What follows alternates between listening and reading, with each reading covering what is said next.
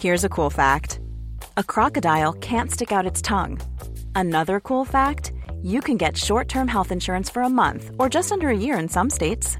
United Healthcare short-term insurance plans are designed for people who are between jobs, coming off their parents' plan, or turning a side hustle into a full-time gig. Underwritten by Golden Rule Insurance Company, they offer flexible, budget-friendly coverage with access to a nationwide network of doctors and hospitals. Get more cool facts about United Healthcare short-term plans at uh1.com. I'm Sandra, and I'm just the professional your small business was looking for. But you didn't hire me because you didn't use LinkedIn Jobs. LinkedIn has professionals you can't find anywhere else, including those who aren't actively looking for a new job, but might be open to the perfect role, like me. In a given month, over 70% of LinkedIn users don't visit other leading job sites. So if you're not looking on LinkedIn, you'll miss out on great candidates like Sandra. Start hiring professionals like a professional. Post your free job on linkedin.com/people today. There's never been a faster or easier way to start your weight loss journey than with PlushCare. PlushCare accepts most insurance plans and gives you online access to board-certified physicians who can prescribe FDA-approved weight loss medications like Wegovy and Zepbound for those who qualify. Take charge of your health and speak with a board-certified physician about a weight loss plan that's right for you. Get started today at plushcare.com/weight loss. That's plushcare.com/weight loss. plushcare.com/weight loss. Do you know where the afters is?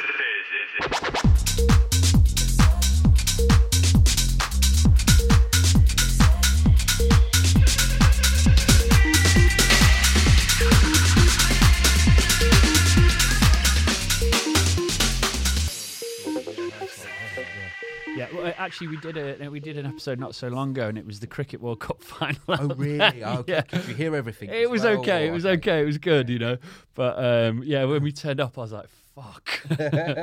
Well, mate, this is an absolute pleasure to have you on here. Yeah, thanks for having me on. Yeah, like you know, even for my journey, like you know, listening to your records was a big part for me and Liam, like getting into the scene. So have you here now and talk about it. It's great. Unfortunately, Jackie can't make it with us today, but he is here with us in spirit, and hopefully we'll put some effects here for him. So I'm going to butcher this. Usually Jackie does this. All Obviously, I know who you are. Yeah. But for those who don't, who the fuck are you?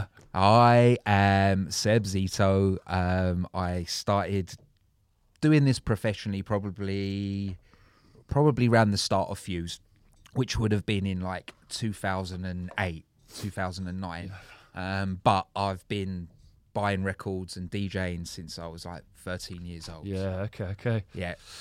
Great. So let's go back then. Okay. Let's go back to the start. You know, what was your pivotal moment in terms of you knowing that you wanted to be a DJ?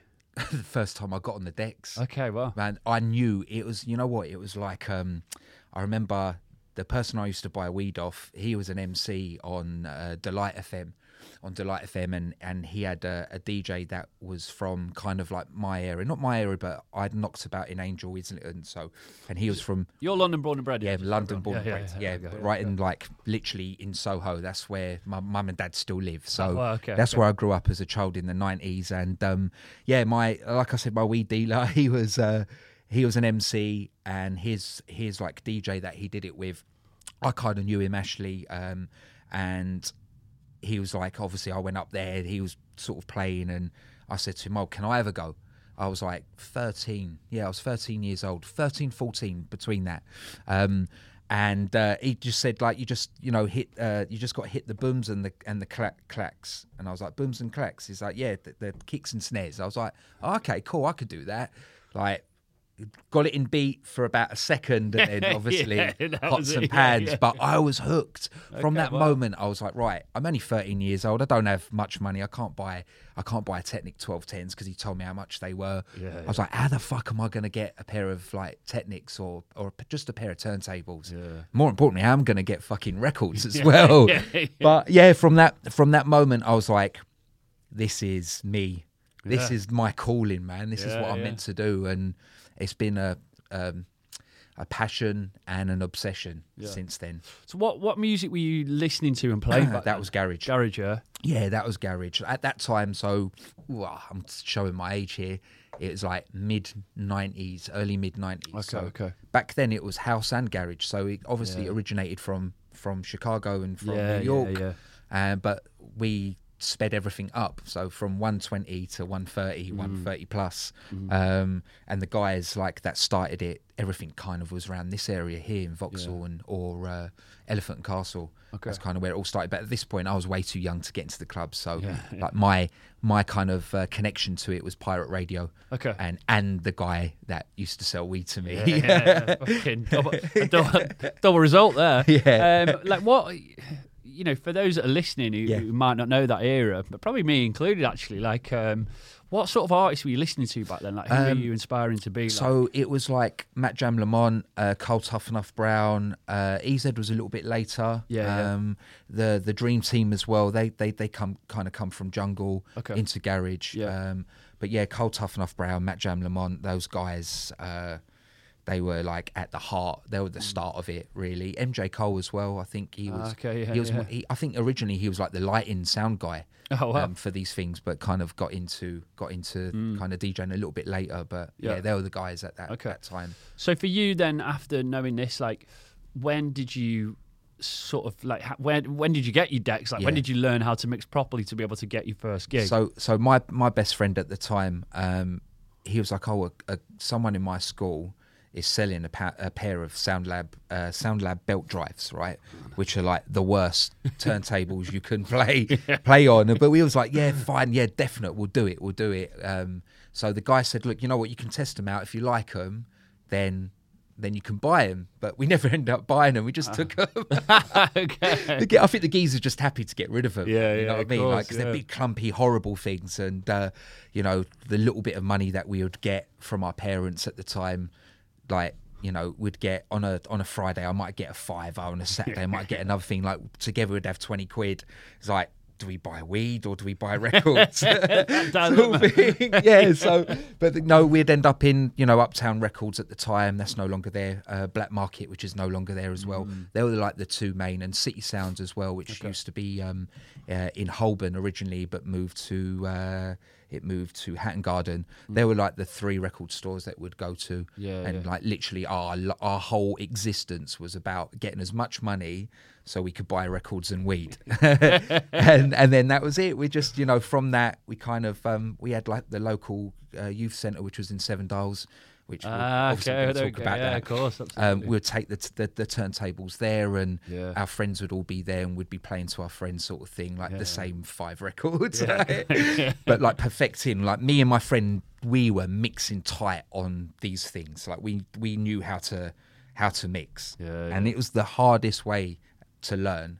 But I you know, anyone that wants to be a DJ, I know no one really cares whether you play vinyl or not now.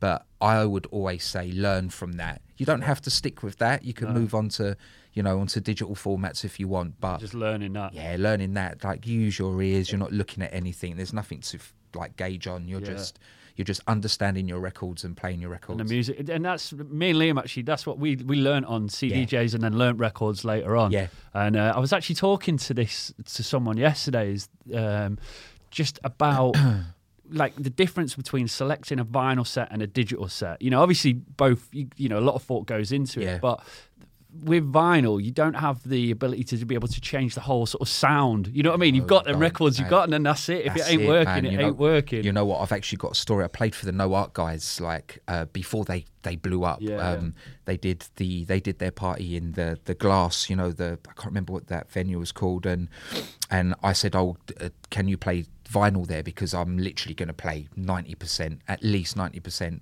With my little tracks on top. And they're like, yeah, don't worry, you can. And so obviously my set was what was in my bag. There was one turntable so you could scratch, not like, which I hate having the pitch there at the top. Oh my God. It was like balancing on something. It wasn't isolated, and it just completely fucked everything, man. My set, it was probably the worst set I've ever played. I felt so bad because, like, I remember, is it Jesse? I remember him saying, oh yeah, you kind of played a little bit different. I was like, you know what? I'm not going to blame it on anyone. I should have been prepared, man. I should have like, I don't know, bounced those records. I should have ripped the records. So if that did happen, I've got the fallback. But it just completely fucking destroyed me. But that's the thing, isn't it? You know, that's the thing with like with records. Like you know, you never know what's going to happen. So. I just see, you know what, as well. I kind of see the pointless like buying records and then having to rip every fucking record. Of course. You might as well just fucking rip them in the first place. You know what I mean? Yeah. Okay, so when was the first time you ever played out to a crowd, and how did that come about? Okay, so the first gig I had was a place called Whispers in, I think it was in Ealing Broadway, around there. It was a real shit like Tuesday night sort of thing. It was a garage thing. No one was there. It was like it was one to be forgotten about. But then the next one, me and my friend were booked to play before So Solid Crew at a place called Hanover Grand. It used to be in the West End, like just off of Regent Street. Okay, but this was before they kind of blew up. They had like 4 or 5 different DJs, so it was like whoever turned up on the day. It was a Thursday night, and we played before them, so that was like the first. Like, oh yeah, we warmed up for So Solid Crew. This was like 1998 or 99. So that was the first club night that we did. Okay, all right. So then, how did it sort of spiral then? Like after that, from there, I mean, I always wanted to pursue that career from that age, really, but I don't know, life got in the way. Not life, but I was in a pretty successful job at the time. I had a career. I had a full-on career. Oh wow! I was an engineer at British Telecom. I used to design networks and stuff. So it was like pretty full-on. And so I kind of chose, I guess, money and stability over pursuing a the unknown. Dream, maybe. Of course. I don't know, but I mean, at that time, I don't think, in my eyes, there was never a superstar DJ like what you have now. Yeah, it was just, you didn't really follow DJs in that sort of way. You'd listen, you followed the music. That's what you followed. Yeah, you followed the music and the passion, and it was more about the parties and the connections that you would make at these parties, and that's what it was about. It was about that vibe and community as well. That's what you got in the 90s and even early 2000s. You had that. Like these DJs weren't put on pedestals. So for me, I remember I was like, all I want to do is work in a record shop, have my own pirate radio show, and do my shows. Like that's like that was my dream then. Now, like, you've got kids saying, I want to fly a private jet, and I want it's like, oh, fuck off, mate. It's not about that, man. Come on, you got it all wrong. But and I think much like back then it was much more of an actual pipe dream as well, because you didn't, what I mean, like if you probably thought you'd got as far as you have now, back then never. It was unheard of. Do you know what I mean? Like I said, it was like literally work in a record shop, have my pirate radio station, and do a couple of shows on the weekend sort of thing. That was my aspirations at the time as a DJ. I mean, you'd be gutted if you were still doing that now. You know what? I reckon I'd be fucking more happier, to be honest. Yeah, well, we'll get into that. Yeah, of course. This is, we'll definitely talk about the struggles that people don't see. But like, how did it go from like there and then to Fuse? Okay, so I was playing for my first like proper residency was for Smarty Party. And Trace used to do Trace Smarty Harris. Party at Turnmills. Yeah. So me and my friends did a party called No Surprises. It's really, really shit name, to be honest. But we did it at Dust Bar, which was, it used to be just down from Turnmills. Okay. And like, we'd get like 300, 400, 500 people there. And we thought, let's move it to Turnmills. And got in contact with Trace, and we did our first party there in the T2 room. It went really well, and kind of the party kind of phased out, and me and my friend just ended up being residents there. And then my friend kind of like, I don't really want to do this anymore, Seb, and I was still doing it, and my sound kind of like changed. I was, at the time, we was playing like house, funky house, classic house, that sort of vibe, a little bit of garage. He didn't really like us people playing garage at Turnmills, so a little bit thrown in, but it was mainly like classic house and stuff. And then I was like, after Smarty Party, I was going to Egg, I was going to like after parties, and, and from that my sound started getting a little more minimal. Like I would always have that house and garage element. Like I still do now, but obviously it just got stripped back, and then from that my sound kind of changed, and you know, Trace was like, look, your sound is changing, we can't really book you here anymore. So I wouldn't say I stopped playing, but I wasn't, like, I was doing Unknown FM and I was doing my sound on Unknown FM at the time, and I think I met Enzo. I went travelling. I travelled around South America for 6 months, and then when I got back, my friends were like, look, meet Enzo. So they introduced me to him, and Enzo's like, look, I've got this party called Circuit, which was at a home bar in Shoreditch. He's like we was hanging out at this point. Like we were, like I was talking about music, he was talking about music, and he gave me a set without me even like giving him a mix or anything. He like never heard me play before, just off the basis of what other people were saying and just what we were talking about musically. We connected on that level, and then I did my first set there at home bar. It went really well. He made me a resident there, and then obviously from home there was like an after party somewhere else, and then Fuse started. Okay. And then obviously home bar finished, and they focused on Fuse, and I just kind of moved over from Circuit to Fuse, and that was it. Like from that moment, I was there every Sunday, even if I wasn't playing. So just I mean, first of all, breakfast at Egg. Wow, wow. I bet you had some interesting times there for sure. Yeah, I mean, look, I used to sometimes after Smarty Party, I'd stay at Turnmills, and there was I think it was Trade. Yeah, Trade. Yeah, because Trade was obviously Lawrence, that's what he ran. I mean, that was a very mixed. That was predominantly a gay party, but it was very mixed as well. And I used to stay there and hang out a little bit.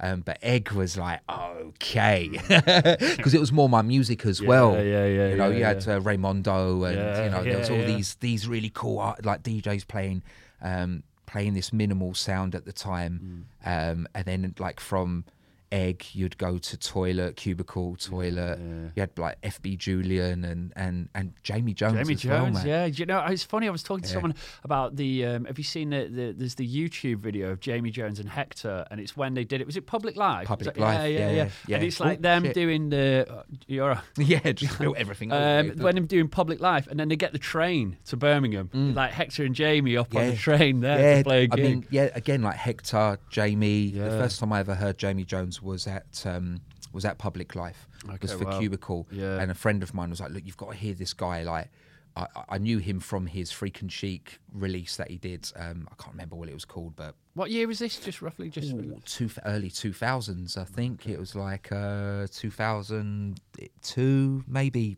later. But yeah, the first time I heard him play at Cubicle, and I was like, fuck, like this geezer's really fucking he's really good. And then Hector as well, he was like he was popping off at this point. Hector is he was doing a lot of stuff both of them are doing a lot of stuff at Fabric and that's kind of like where we kind of formed Fuse off the back of Secret Sundays, you know, Cubicle, those moments at Egg and stuff. You can say inspired the start-up of Fuse. And just that scene in general, I think. In London, man, it was so buzzing, man. It was like, you know what, I actually stopped going out on a Saturday.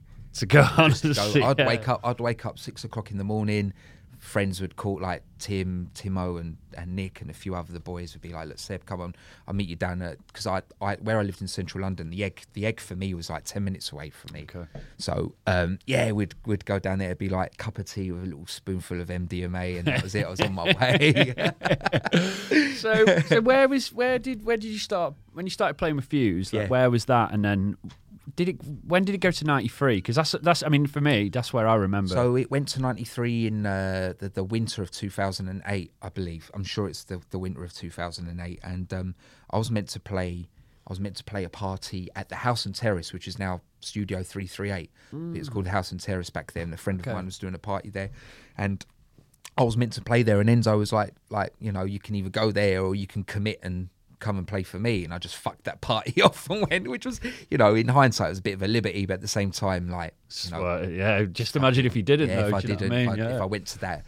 So I think that commitment was like, that was one thing. I think anyone, if you're gonna if you're going to work with people, the first thing you're going to want is commitment from those people, and and that's what we all did. We all committed to it because we all believed in it, and we all felt the same, and we all wanted the same, and and I think that's what made Fuse so great. Absolutely, it was like a very family vibe. It was very much. And I think it's good hearing you say that, because a lot of artists all say the same thing. Like when they started, it's like being a part of the brand, turning up, even if you weren't playing, just turning up, showing face, being there, knowing everyone. And I don't know.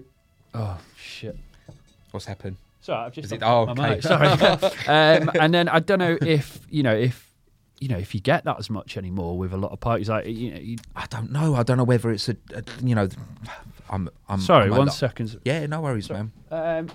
Excuse me, I've just had a technical fault here. There's other ones that you try on. Is that going to be a bit tighter? There we go. Okay, cool. Sorry. Yeah, I'm a lot older, so like hanging out in clubs and stuff, and like, it's just like that's gone for me. Yeah. As much as I like to do that, it's like I have kids, I have commitments and stuff, so I can't do that. But is there a scene going on where young kids are doing this? I don't think so, man. I think the grassroots element of clubbing, which is always from small venues and building a sound and a community. Maybe the last party was Solid Grooves, maybe. Maybe you've got Appetite and you've got these other parties. So where I'm disconnected, maybe there's young kids there going, yes, there is. Leave in the comments, isn't it? That's what I mean. Leave us in the comments. Yeah, fucking there is, Seb. You should come down and check it out. Thing, which, you know what? If there is, I will. I'll go and check it out, because for me, that's what clubbing's about, man. It's not about these fucking huge rooms with the sound that can't fill that room because it's too fucking big. You've got a bunch of people that don't know why the fuck they're there. Like, don't get me wrong, it looks great on the gram, and you do, as a DJ, you do get a different buzz from those sort of elements, but for me it's always about the grassroots, man. Absolutely.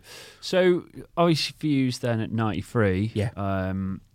When did your production start coming into it? It come in a lot later, to be honest. Like we were just DJs at this point. We weren't even making music. I'm going to be honest with you. I never really wanted to make music, man. I fucking hate it. I still do. I mean, I wouldn't say I hate it, but it's the chore of my job. It's everything else I love, but that and social media is like the chore. Like getting up and doing that is a fucking ball ache, but you have to do it. It's like, but I've got into it. But it's taken me a very long time to get to that, to that stage where I just like go and do it. But I think I pull it off for some time. Even at Fuse, my first release, I actually don't know. 2011. 11, okay, even later, yeah. But you had quite a lot of releases. So I did, before Fuse, I did off recordings. And I remember. I had one track on off recordings, and I had one on Monique. Yeah, is it Monique Music? Something like that. I don't even know if it's even still there. That was like the first release, but my first Fuse release would be, I think, 2011. I think it was, that's what I see. The Senor Chunk. And, Hollywell as well. Oh, that one, that's my favourite. I love that, man. I had that on a record, man. I remember that. Because you couldn't get Burnaby of course not. on digital. That record for me was so special cool. because Burnaby is where my current partner, that's where she was living. That's where we was living. Okay, it was a fucking love song, man. Like, you know what I mean? It's like me declaring my love to her. Like, love it, man. But I think that just them older records like that, just for me anyway, because that's when I first started really going out. Like, I mean, trying to even get infused for me was a big thing back then. So, trying to get into man, I told a story the other week about where the first time I went up when I lived in Essex, I went back, I had the slick hair, the fake Ray-Bans, and it's like, come on, lads, because we'd all heard about Fuse. And this is like before I'd even start. I'd only just started listening to house music. We went up, rocked up, it's nice tight tops and that. Didn't even get in. Was Teresa. Teresa, she just like, fuck off, guys. The thing is, right, in order to get into Fuse at that time, you either had to know T, or the guys. Like that's how you got in there. Like 90% of the time, if you didn't know anything about the party, you wasn't allowed in. That's it. I remember Jamal Edwards, God rest his soul, man. I remember him hitting me up saying, "Look, Seb, I got turned away with a few friends. Can you have a word?" And I was like, that's all you had to do, mate. All you had to do was connect with me or one of the guys, and that was it. Like, You know, he was a regular there as well, man. Yeah. Like, big love to him, man. Absolutely, man. Yeah, for sure. But I think you know, that's what created such a special party as well. You know, this is obviously I lived like being in Berlin. Yeah, it was very not to that degree, but similar in terms of like if you don't look the part, you've got to look the part. You've got to know the music. It's not just like anyone comes in and then. As then, you know, someone who's going to see the party, it's so much more of an experience because everyone's there for the DJs, for the sound, for the party, and then it's just an absolute vibe. Yeah, I think personally, I think there needs to be more of that in London. You know, because no disrespect to anyone, but like if you're not there for that reason, you shouldn't be there. No, of course go not. somewhere else, man. Like you shouldn't be on the dance floor. Yeah, I agree. That's what it's about. It's about loving the sound and wanting to connect with different people, and you know that's what this is all about. And of course. I don't know, is it lost? Is it there? But you know, you have to search for it. Like you know, at some point we had to search for those moments. Like maybe I'm just too disconnected from it all now. I don't know, but I'd love to think that it is still there. I'm sure it is somewhere, but I definitely know that Brick Lane, it ain't the same on a Sunday anymore. Not, no. You know what I mean? Because I remember when they used to have Rhythm Factory on as well down the end. That's right. Me and Lee used to go and stand outside and fly for Rhythm Factory back in the day. You had a few parties. You had that Can't Stop, Won't Stop. That was it. You had what was that? That was at 1001, wasn't it? Yeah, 1001 as well. And then you had Brick House next door, and you know, and then what was the other party in Hackney? I can't. Half Baked started as well, which is a great party, absolutely, man. Great guys as well. Yeah, so, top blokes. So obviously, then Fuse started. You know, the production started coming out. Like just let's go from. You know, from there, really. Yeah. Where did it sort of go? The first EP I did, like you said, was 2011, the Send Your Chunk one, and you know that took me quite a long time to get to that stage because I was working with Alexano. He was my engineer at the time. Amazing. I pretty much learned everything from that guy, man. Great guy. Great guy. Awesome. Great guy. Great producer. So many good records. So many. And then obviously, you know, just the way of the industry, you start to understand, fuck, I can't just be a DJ. Yeah. I have to make music, you know. I have to. Unless, otherwise, I'm not gonna progress any further. I think there's only a handful of DJs that don't make music and, you know, and get bookings. It's very... I mean, nowadays it's like, you know, I can't. I think. Maybe a couple Then UFO. There we go. Then UFO. EZ. Yeah. I think EZ made one record or two records back in the day. But I think if you're coming up now, it's like you got no chance. I don't think you can. No, I don't know. You'd have to be something very special. So yeah, that was like, oh fuck, I have to make music. So that was a chore. Like I said, that was a fucking chore because all I ever wanted to do was be a DJ. That's it, you know. But at the time, like we had a crew.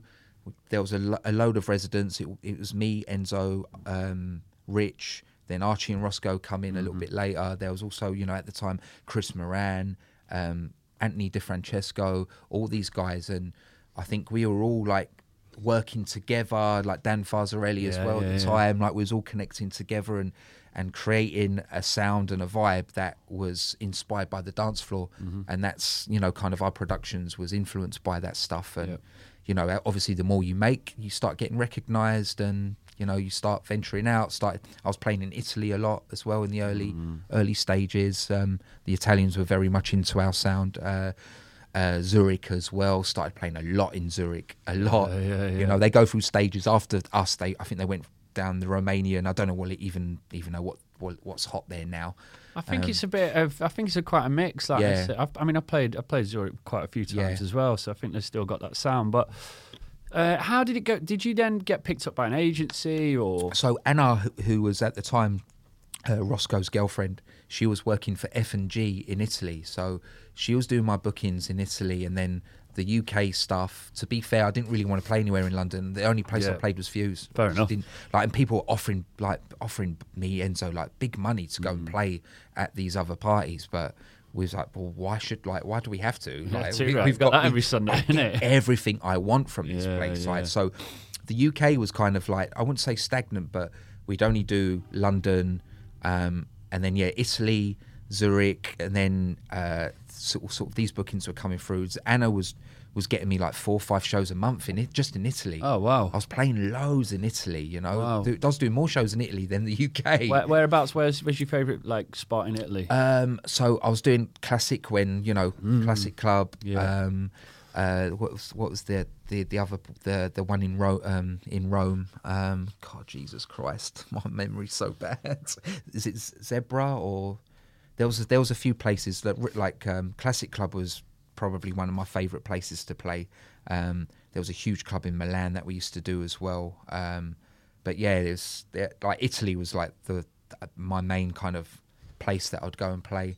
And then obviously there'd be the big fuse dates that you'd have in the UK, and then we started venturing into Sankey's in Manchester when the old Sankey's was there. The Terminal guys as well, they've always supported us in Birmingham. So yeah, I guess like word of mouth. The internet was a vessel back then, but nowhere where Nothing it is now. like Nothing like what it was. It was you was booked based on your merits, on your records, and basically being a good DJ sort of thing. That's how you got your bookings. And then Anna, she was poached by Artists of Life. Enzo was already at Artists of Life at this point, and I just naturally moved with her. I was at Artists of Life for a bit, and then I've moved around within the time. So it's kind of where I am now. Hiring for your small business? If you're not looking for professionals on LinkedIn, you're looking in the wrong place. That's like looking for your car keys in a fish tank.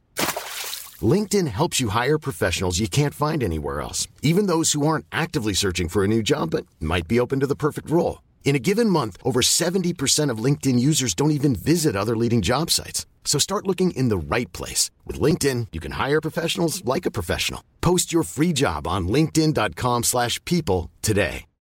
Millions of people have lost weight with personalized plans from Noom. Like Evan, who can't stand salads and still lost 50 pounds. Salads generally for most people are the easy button, right? For me, that wasn't an option. I never really was a salad guy. That's just not who I am. But Noom worked for me. Get your personalized plan today at Noom.com. Real Noom user compensated to provide their story. In 4 weeks, the typical Noom user can expect to lose 1 to 2 pounds per week. Individual results may vary. Yeah. Okay. So on that, let's talk about your label. Yes. 7 Dials. Yeah, 7 Dials. Yeah. I wanted to hear that because I was going to ask you actually where the name come from. So let's start with that. So 7 Dials kind of come from a place where we all get it. Like we all get to a point where musically you're like obviously I've been doing the Fuse sound for so long, that kind of stripped back dubby vibe, but I also had this other side that was housey and faster and skippier, and like where could I release this sort of sound without compromising what I already have with Fuse. So that's why I thought, okay, let's do this time to do my own label where I can showcase this mixture of house and garage. And I based it on 7 Dials because that's where I learnt how to DJ, and it was the youth club at the time. Okay. That's where we used to take our turntables and play it would be on 3 times a week, I think. My mum, as a child, worked there. She worked in the bar and she did the cleaning for 7 Dials. She used to take me as a kid, like I'd be 6 years old in the corner, like whilst my mum's working in the bar, eating crisps and drinking Coke sort of thing, I grew up in that place. Like 7 Dials was like my second home. It was my home from home sort of thing. So it has a very, very fond kind of part of my life, and I just thought, okay, if I'm going to do this, that's the reason. There, that's the name. I'm sure. When one of your Fuse records called 7 Yes, Dials? it was. Well, yeah. I think it was the first record. I'm sure. Yeah. So that, that was like the connection. Like I wanted it to be based on where it all started. I love it. It was the 7 Dials EP, wasn't it? Yeah, it was. Yeah, amazing. So long ago, man. Well, like 7. What was your first release on the label? It was my release. I think it was 95, 96. I called it. It was like predominantly 4/4 kind of garage sort of vibe. That was my first one, and I think the second release was also from me, and then third release. I don't even know. It's so long ago. I think was it the second one you had Nick Beringer on? The remix, yeah, that's it. Yeah. That was a wicked remix as well. Really Nick, good. Man, he's so cool. And then like Hugo did an amazing vocal track which I remixed as well. But there's some great records on there, man, which kind of sits between house and garage, a little bit of breaks. Yeah, you know, that was my vibe. That was the whole point of it. Yeah, no, that's what I love about your sound is that, you know, especially coming from the sort of more stripped back minimal stuff, you really brought forward them garage roots that you had. You know, with like the big open hats and stuff like that. Yeah, There's is it I Like It, the one with the vocal? Yeah, that was class. That was the second one, I think. That one was I made that track in like 2 hours. It was just one of those moments where everything fucking clicks. That was like the one and only time in that year that I did that. Like every other time it was like banging my head on. About 20 different projects. I know. Okay, cool. So just on that, what's the favourite record that you've made personally? Ooh, God, you know what? My stuff on Fuse, the Hollywell EP, the Rag On EP as well was really cool because that's kind of like minimal but housey at the same time. Yeah. Like it had that kind of mixture of both. And my Slapdash EP on, I'm glad because that's mine, man. I put it on this morning when I was on my run, and I remember when that come out. It's on Edible. Yeah, on Edible. Such a tune, man. Just and I played it. Where did I play it? I played it. I think it was Sisyphos once in Berlin. It just went off. Yeah, like, this a tune. The whole EP though as well. Like even the other two records are really cool. And there was always a part of me that was like, I wish I love Edible and I love Dan. But there was a part of me that was like, that should have gone on Fuse. But it was at a time where I had to show that I was more than just that in order to get bookings. Yeah. So you know that's why I kind of started venturing out and doing other bits on other labels. I think that's it's important for your career at the end of the day. Yeah, of course it is. Yeah, you have to show range, innit? You know, and if you can't do it on your home label, then you do it on other labels. You know. Yeah, for sure. So. Last couple of questions about gigs, and I'm going to move on. But what I want to know is like obviously, I think I already know the answer to this now. But London was a big special place to you. Yeah. Is there any other club or like city in the world that really holds a special like place in your heart? Guys, you know what? It changes. It changes all the time because of just at the time there's always a different vibe. Like Italy was always a really cool place to go and play. So was Zurich at one point.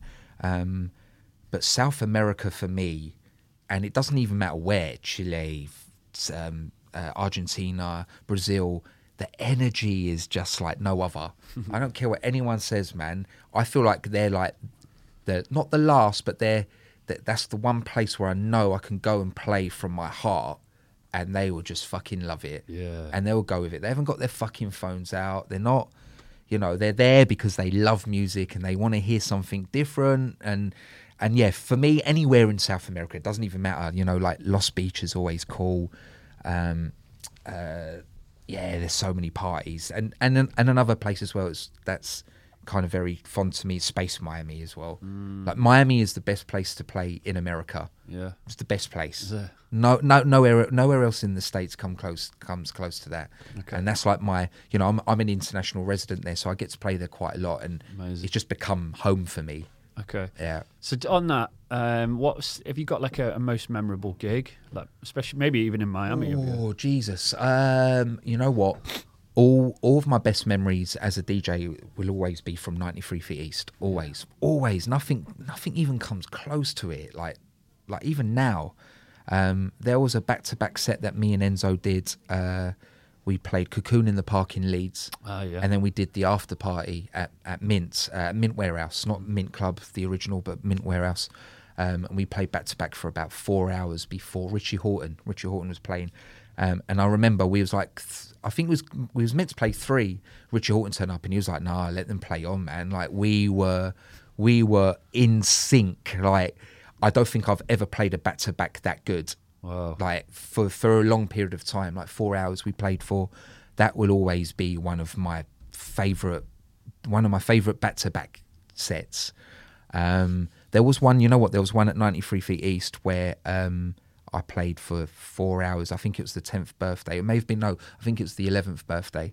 And I was meant to everyone was meant to go on back to back at the end, and Enzo was like, "Nah, let Seb play." Like he's like in the zone. So 93 is always like special place. Yeah, nothing comes close to it. Of course. Yeah, absolutely right. So I mean, obviously, you've been in the industry now for for a long time. Yeah. How do you like look after your health and fitness in the industry, and also like, how has that changed as as your career has progressed on, especially with we're thinking about traveling and stuff like that. Yeah, you know what? I was actually thinking about this today, and before I started touring, because I was pretty. I know 27 was when I left my job, which is quite old now, isn't it? Really, for a DJ, you've got girls, you've got girls, boys, men, anyone starting like at 18 or even younger. So I kind of started late, but prior to that, oh my God, I was such a shitbag. I was fucking terrible, man. Like I was a caner, man, like bad. I'm talking about from a very, very, very young age. I was going raving at 15 and doing everything. So I think when I started playing, I do believe, not everyone, but I do believe you kind of grow out of certain things and phases. And so when I started touring, that part of that life, I wouldn't say I was done with it, but I was definitely at a stage where I was a lot more in control of what I was doing, Don't get me wrong, there's been a lot of times where I've lost, like, I've done certain things and, and regretted and, just got too fucked or whatever. But I do believe that I got quite a lot of that out of my system. There's a lot of young DJs that are going straight in, straight into the top, where they're getting fed all sorts and given everything. I kind of done that, so I was a little more aware of what I was doing, but at the same time that didn't say that I wasn't doing anything when I was touring. But I think now you have to pick and choose your battles. Like the thing with me is that I know I'm never going to stop drinking fully, but it's like when I do it, it's like, okay, I have to make sure that there's no commitments, work commitments, there's no, I have children now, so for me I haven't got a choice. You either fucking shape up or you go down a slippery route, So, but for someone that doesn't have that, I can understand it's very difficult because you are given everything and in abundance. It's in abundance and it's there, and at the time it's great, but after it's the aftermath, man. It's the aftermath, and you know what as well? It's like the one thing I think or the one bit of advice I can give someone that's going through it is, okay, if you are caning it, get up and do something. Don't, even if it's just walking, just go for a walk the following day. Don't sit in bed and regret and regress and order shit food and, all these things are only going to make you feel worse. Like, you don't have to go to the gym, don't have to do that. Go and see your parents, like walk there or whatever. Just get up and do something. It will make you feel that little bit better than what you would if you just sat in bed and procrastinated. Absolutely. So I think being active is key, isn't it? Really, fitness. You have to. For me, it's all about what it does for your mind rather than losing weight or looking buff or whatever.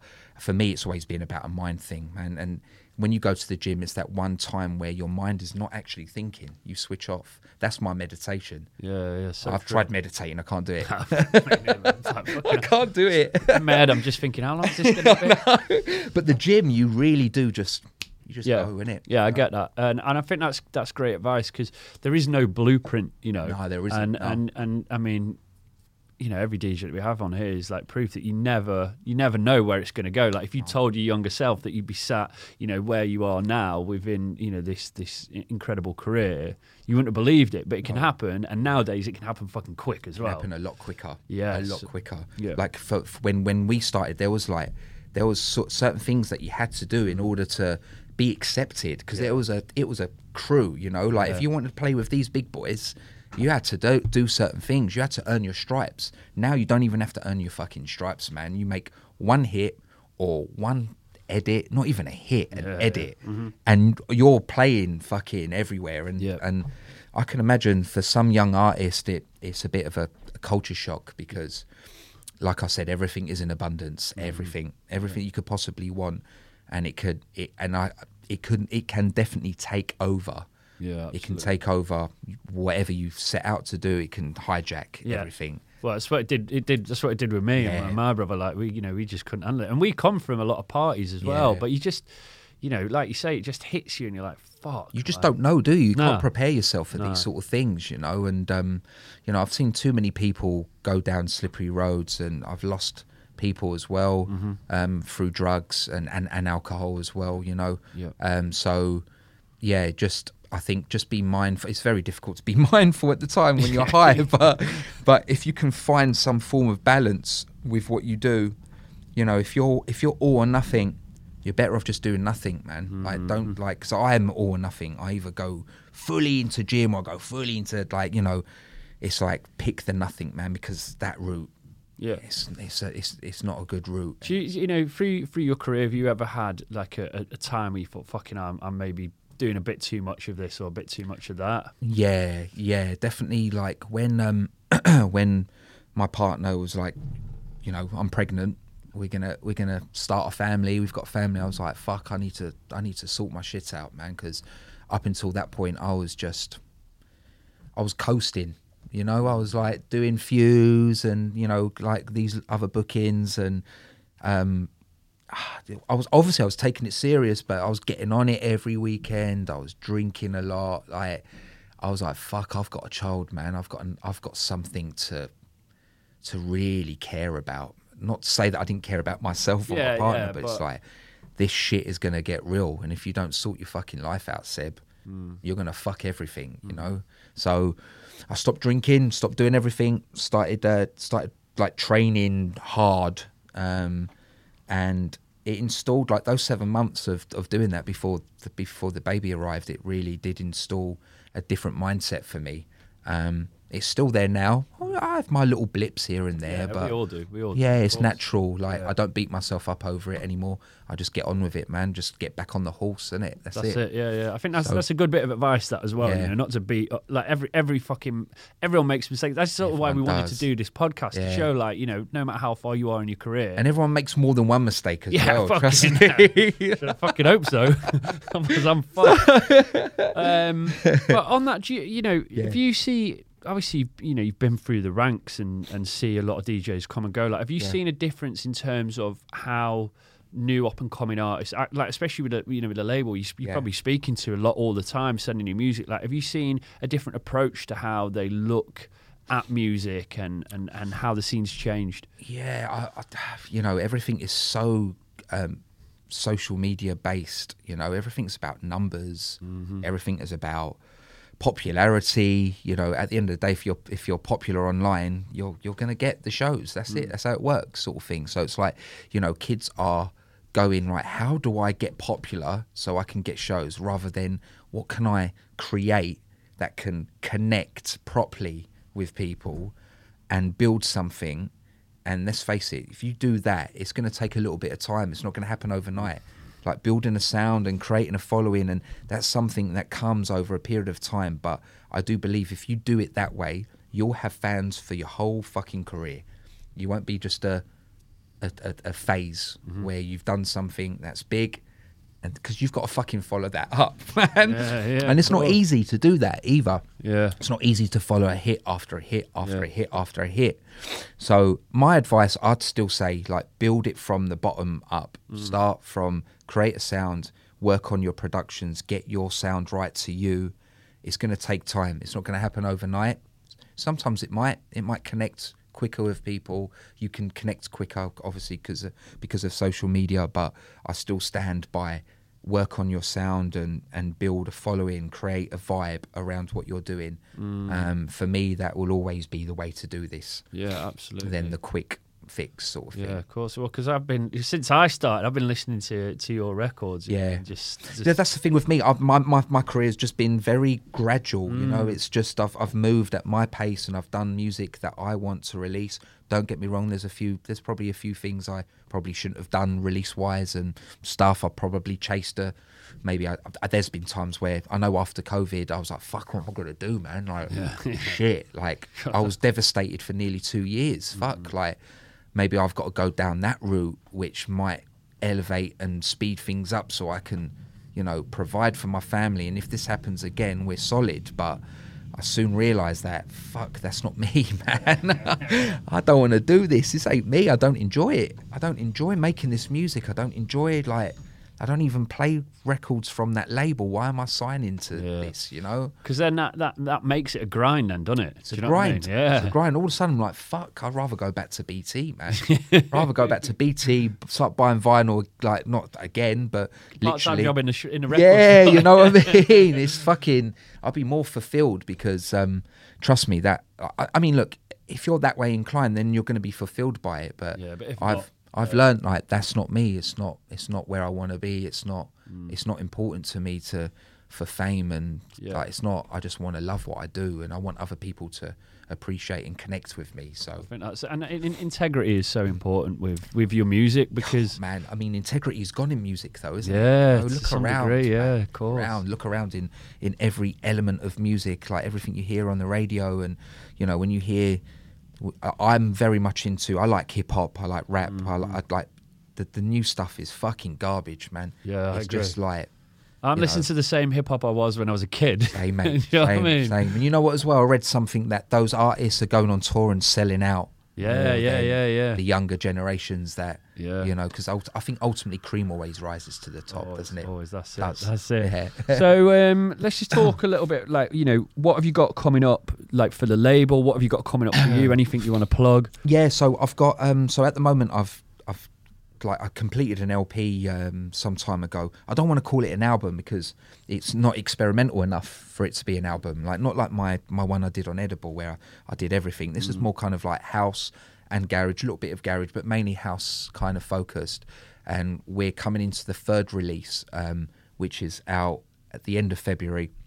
2 tracks from me, obviously, and then the whole LP gets dropped in March with an additional 3-4 tracks. So at the end there'll be 10 or 11 or 12 tracks, which are all kind of house based, but they're all real club like tracks. Awesome. So I don't want to call it an album because there isn't really anything that arty there. They're all quite functional tracks that you'd play out. And you know what? And I kind of did it around this time to because I'm taking it on tour as well. I'm doing all night and long extended sets in the UK, so all the music is very much based around small venues and small sounds. So awesome. That's kind of that ends in March, and I'm touring that at the moment. It's called Dialed In. The LP is called Dialed In. It's a dialed in tour where I'm taking it to Watergate. I'm taking it to Shelter.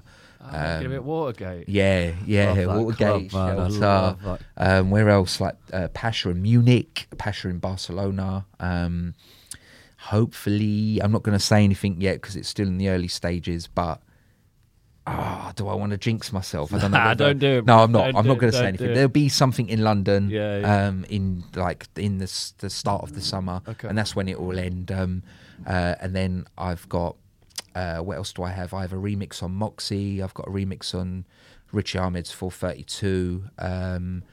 And I'm going to mainly release my music on my own label. I'm not really that bothered about signing to. Not saying that I don't want to. I just want to focus on Seven Dials and really, really push it and elevate it because. Why do I want to release my best music on other labels? Yeah, when you got a look. Are you bringing anyone else onto the label? Yeah, I mean, Ozzy Govern is, he's got a release. James View, I always talk about James View. Yeah, you've done a track with him before. Yeah, we did a collaboration last year, which was brilliant. And I think we're going to do. We've been talking about doing a completely different project together. Oh wow! So not James View, Seb Zito will, it's the early talk stages of that. I definitely want to do something with him. Who else? Zach Stanton will release again this year. It's basically everyone that's released. I want a follow up. Yeah, that's good. Us two. They've done two EPs on my label. The two brothers. Yeah, the two brothers. Yeah. They were what were they called? Craig and that's it. Yeah. But us two, they're doing amazing now. Yeah, they're supposed to come on air at some point. Yeah, really fucking nice guys, man. When they sent me music, I was like, why is no one signing this, man? This is sick. And now they've got EastEnders and Microhertz, and I think Archie signed them before as well.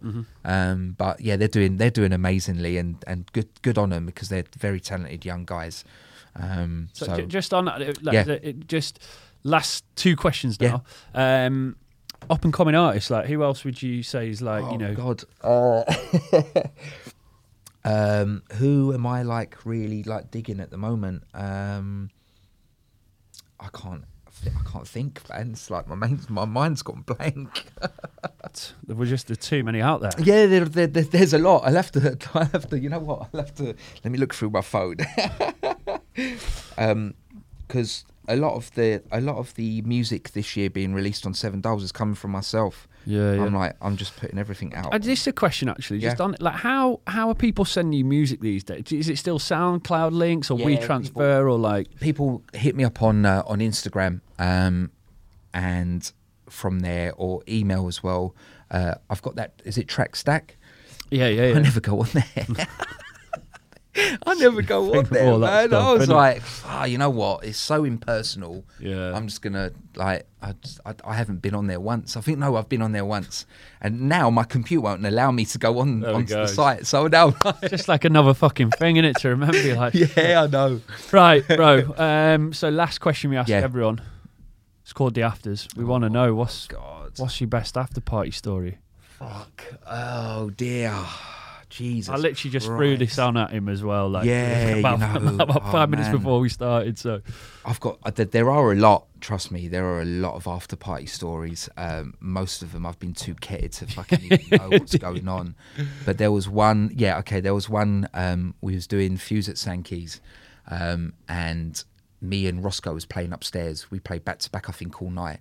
And Enzo was downstairs with maybe Tinny or someone, I can't remember. But me and Ross like went through like 3 bottles of Yebas. I don't remember. I fucking blacked out, man. I was gone. I blacked out, and I was blacked out, but I was there. Like, I was still there. And obviously they shut the room a little bit early. We went downstairs, and Enzo was playing, and I was like, whilst he was playing, I was like going up and down on the pitch. I was going up and down on the pitch, and he was like, "What the fuck's going on here?" And like, whilst he was playing the track, I was doing that, and I had this grin, and Enzo's got a picture of it, and it's still on his phone now. I think when I call, that picture comes up. This is going back like 2014 or 15, I think. Yeah, is this even an after party story? It's more of a fucking. It's all right. You're in now. It's a good one. Yeah. So. He kicked me out the booth. He was like, "Get him out!" And everyone took me to the green room and was like trying to straighten me out. And I was just like, apparently I was an absolute fucking terror. Wow! Like, I had this grin the whole time, and we went to an after party, or should I say someone's villa, and I don't remember any of this. I do not remember a single thing. And there was like a couple there in the pool getting it on, I think, and I just decided, fully clothed, to just run in and fucking bomb both of them. And when I did, I come round. Oh shit! I was like, what the fuck? Where the fuck am I? And everyone went, "Hey, he's back! Seb's back!" I was like, "What the fuck am I doing in this pool? Like, what's going on?" Like, and then everyone just told me everything that happened over like the 14 hours of me blacking out. You know, it was like a head in your hands situation at that point. It was definitely one of those moments. Like, well, mate, what an absolute fucking pleasure. Thank you. Thanks for joining us. Mate. Thanks for having me. Yeah, man. Looking forward to been fun, man. Yeah, I'm looking forward to hearing plenty of the new stuff coming out. Yeah, man, there's a lot of stuff coming out. Awesome, nice one, bro. Oh, nice one, wicked. Does anybody know where the afters is? Hey, it's Danny Pellegrino from Everything Iconic. Ready to upgrade your style game without blowing your budget? Check out Quince. They've got all the good stuff, shirts and polos, activewear, and fine leather goods, all at 50 to 80% less than other high-end brands. And the best part? They're all about safe, ethical, and responsible manufacturing. Get that luxury vibe without the luxury price tag. Hit up quince.com/upgrade for free shipping and 365-day returns on your next order. That's quince.com/upgrade. Mom deserves the best, and there's no better place to shop for Mother's Day than Whole Foods Market. They're your destination for unbeatable savings, from premium gifts to show-stopping flowers and irresistible desserts. Start by saving 33% with Prime on all body care and candles. Then get a 15-stem bunch of tulips for just $9.99 each with Prime. Round out Mom's menu with festive rosé, irresistible berry chantilly cake, and more special treats. Come celebrate Mother's Day at Whole Foods Market.